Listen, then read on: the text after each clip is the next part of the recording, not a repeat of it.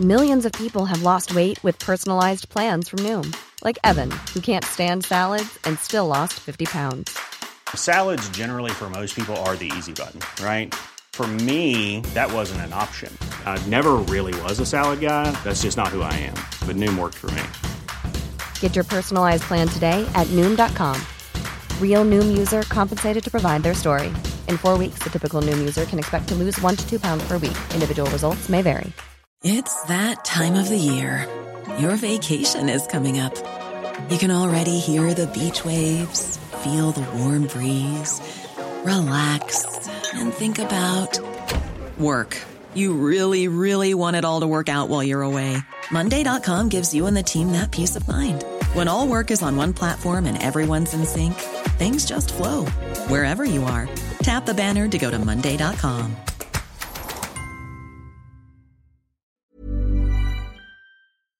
Provocative discussion, intelligent analysis, and fearless comment.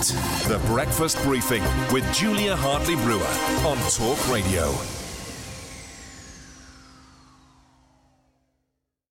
This is Talk Radio Breakfast with me, Julia Hartley-Brewer. Well, as hopes are rising for an awful lot of the millions of people who are currently in Tier 3, who've been in Tier 3 for quite some weeks. In fact, some parts of the country have been in equivalent of Tier 3 pretty much for since August, that they may well get a review down to Tier 2 in the government's review today. Of course, 9 million people in London and another million, a couple of million in parts of Hertfordshire and Essex waking up this morning in Tier 3.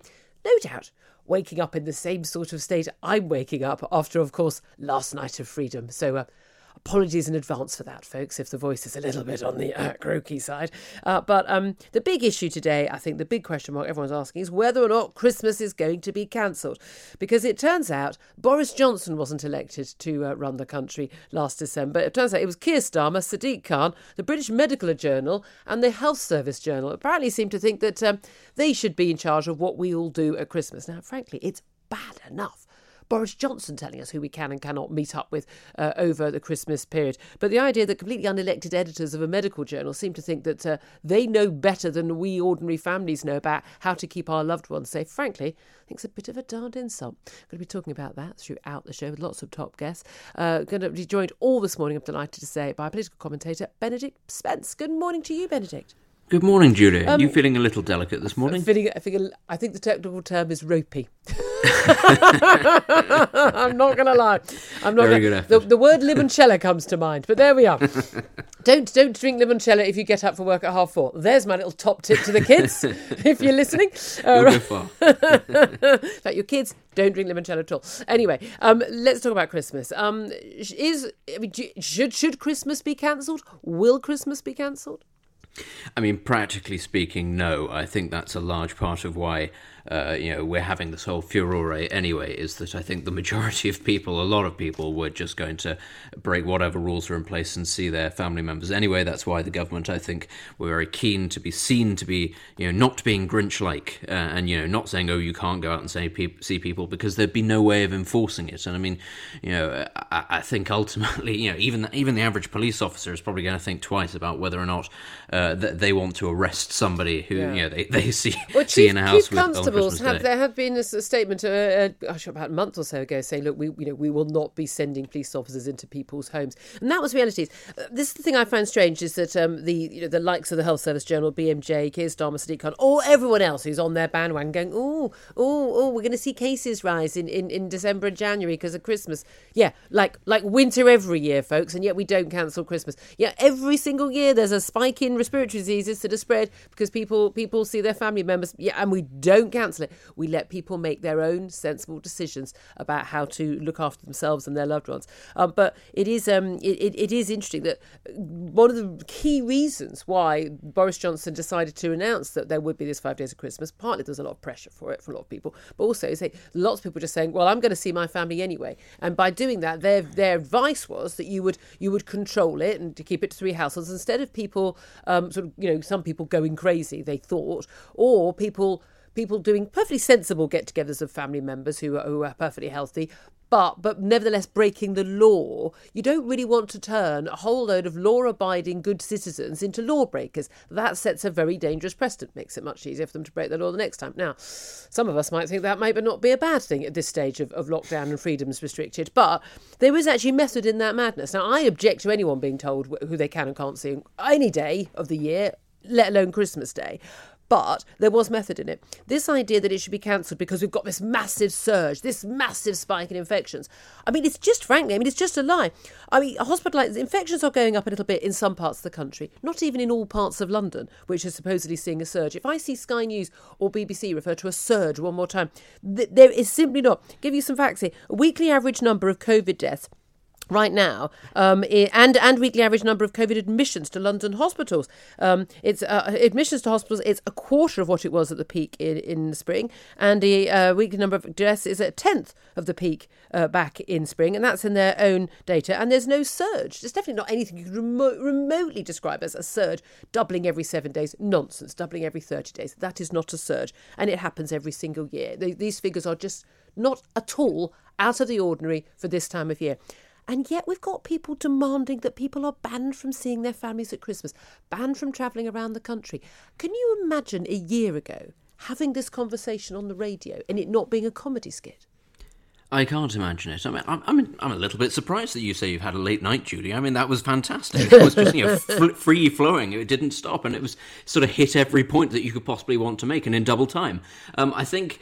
Realistically, I think that the political fallout, Boris Johnson will have calculated, the government will have calculated, the political fallout will have been huge. But yeah, I think that this is the strange thing, isn't it? Actually, as much as you and I sit here and we're sort of baffled that this is the attitude, that this is the national attitude, increasingly I find that it is. A staggeringly large portion of the population do want these sort of regulations to be brought in, as much as many people will just ignore them. This seems to be a sort of a prevailing attitude, and the thing actually that worries me, that irritates me, is less so much that people are going to be stopped from seeing friends and loved ones at Christmas. It's already the insidious conversations that we're already having about afterwards, after we've got the vaccine, after it's been rolled out, what then? And people are saying, well, you know what, I think maybe we should think about keeping the masks, keeping social distancing. Oh my God, they're desperate, aren't they? They are. And you think, why? And they say, well, what about the next pandemic? Or, what about reducing the flu?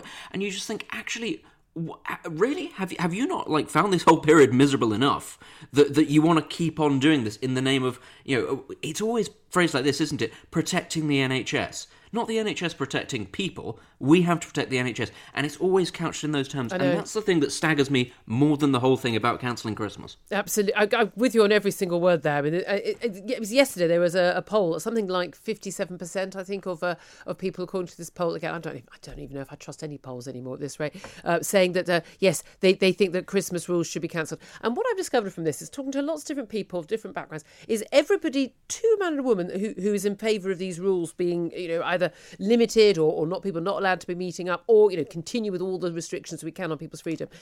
Every single person says, well, obviously we're going to be sensible. We're going to only meet up with a younger person, or we're going to have COVID tests before if we see granny or whatever. But everyone else is totally irresponsible. And it's an incredibly snotty, snobby, elitist attitude. This idea, and this is from everyone, doesn't matter what their background, whether middle class, working class, whatever they're doing, they seem to have this attitude that everyone else is an idiot. Everyone else does stupid things. Everyone else routinely puts their family at risk. There was a Vox Pop on Sky News yesterday where they were talking to all these people saying, oh, well, I don't know about what we're going to do at Christmas. And I mean, I don't know how they edited it, but certainly everyone they put on that broadcast was saying how they were going to be very careful. They were going to be self-isolating for a week before Christmas. They were going to have a COVID test. They were just going to meet up briefly with a grandmother. I mean, everybody I know is doing something really careful and really sensible. And especially with the knowledge that, look, I've got parents in their late 70s.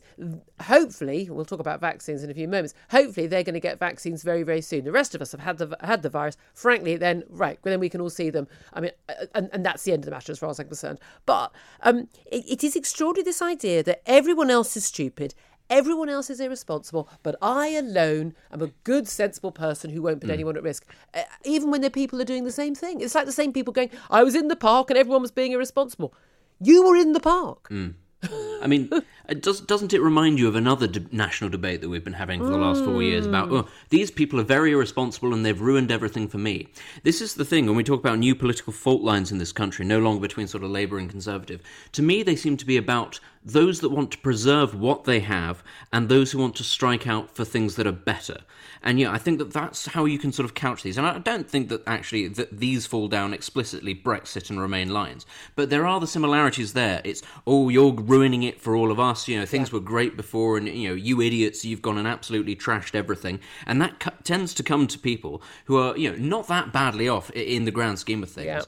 Yeah. And with a complete lack of empathy for those people who were not having a great time before and had the temerity to want things to be better, to want things to be a little more prosperous. And I think that really is how we're going to be sort of couching and looking at politics in this country for the next decade or so. I'm amazed how much the dividing line over Brexit and Remain has continued over COVID in terms of people's desperate urge for there to be restrictions on their lives and everyone else's lives. And I can only think that it comes down to the fact that an awful lot of people with restrictions on their lives, actually, they just don't have a life at all. I mean, maybe, if you know, I mean, look, when they did the 10 p.m. curfew over the pubs, I fought against that because there was no medical basis for it. There's just no sound.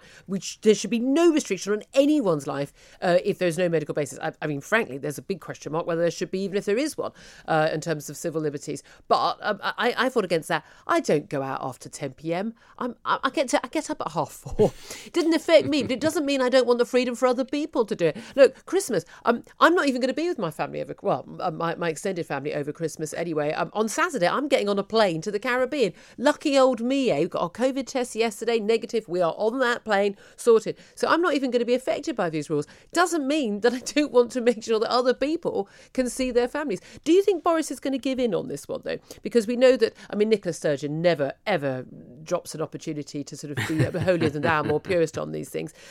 Mark Drakeford in Wales, I mean, to a certain extent, he was actually basically saying, look, we fought pretty hard to have all four constituent parts of the UK to agree on the same darn thing, so we don't want to throw it away. But I have a funny feeling that the other parts of the UK are going to change their rules. But, you know, people have bought their train tickets, they've bought their turkeys, they've got their plans made.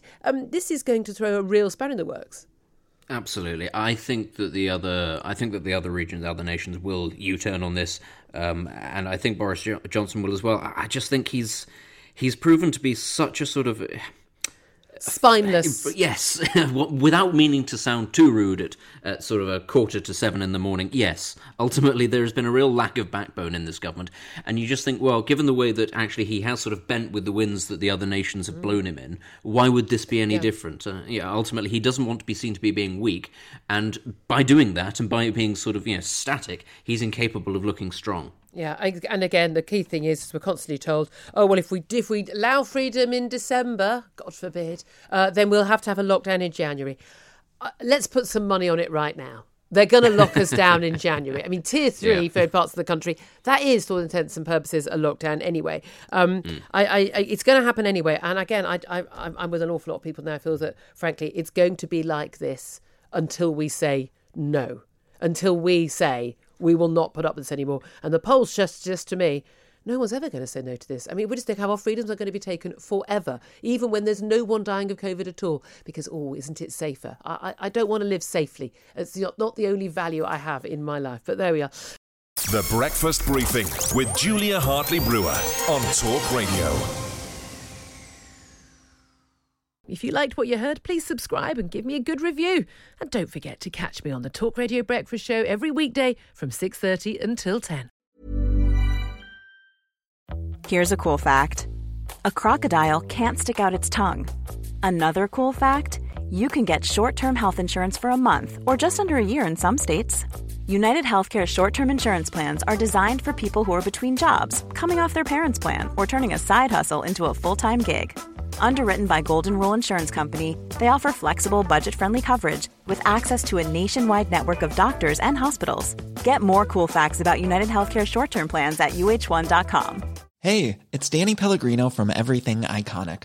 Ready to upgrade your style game without blowing your budget? Check out Quince. They've got all the good stuff, shirts and polos, activewear, and fine leather goods, all at 50 to 80% less than other high-end brands. And the best part? They're all about safe, ethical, and responsible manufacturing. Get that luxury vibe without the luxury price tag. Hit up quince.com/upgrade for free shipping and 365-day returns on your next order. That's quince.com/upgrade.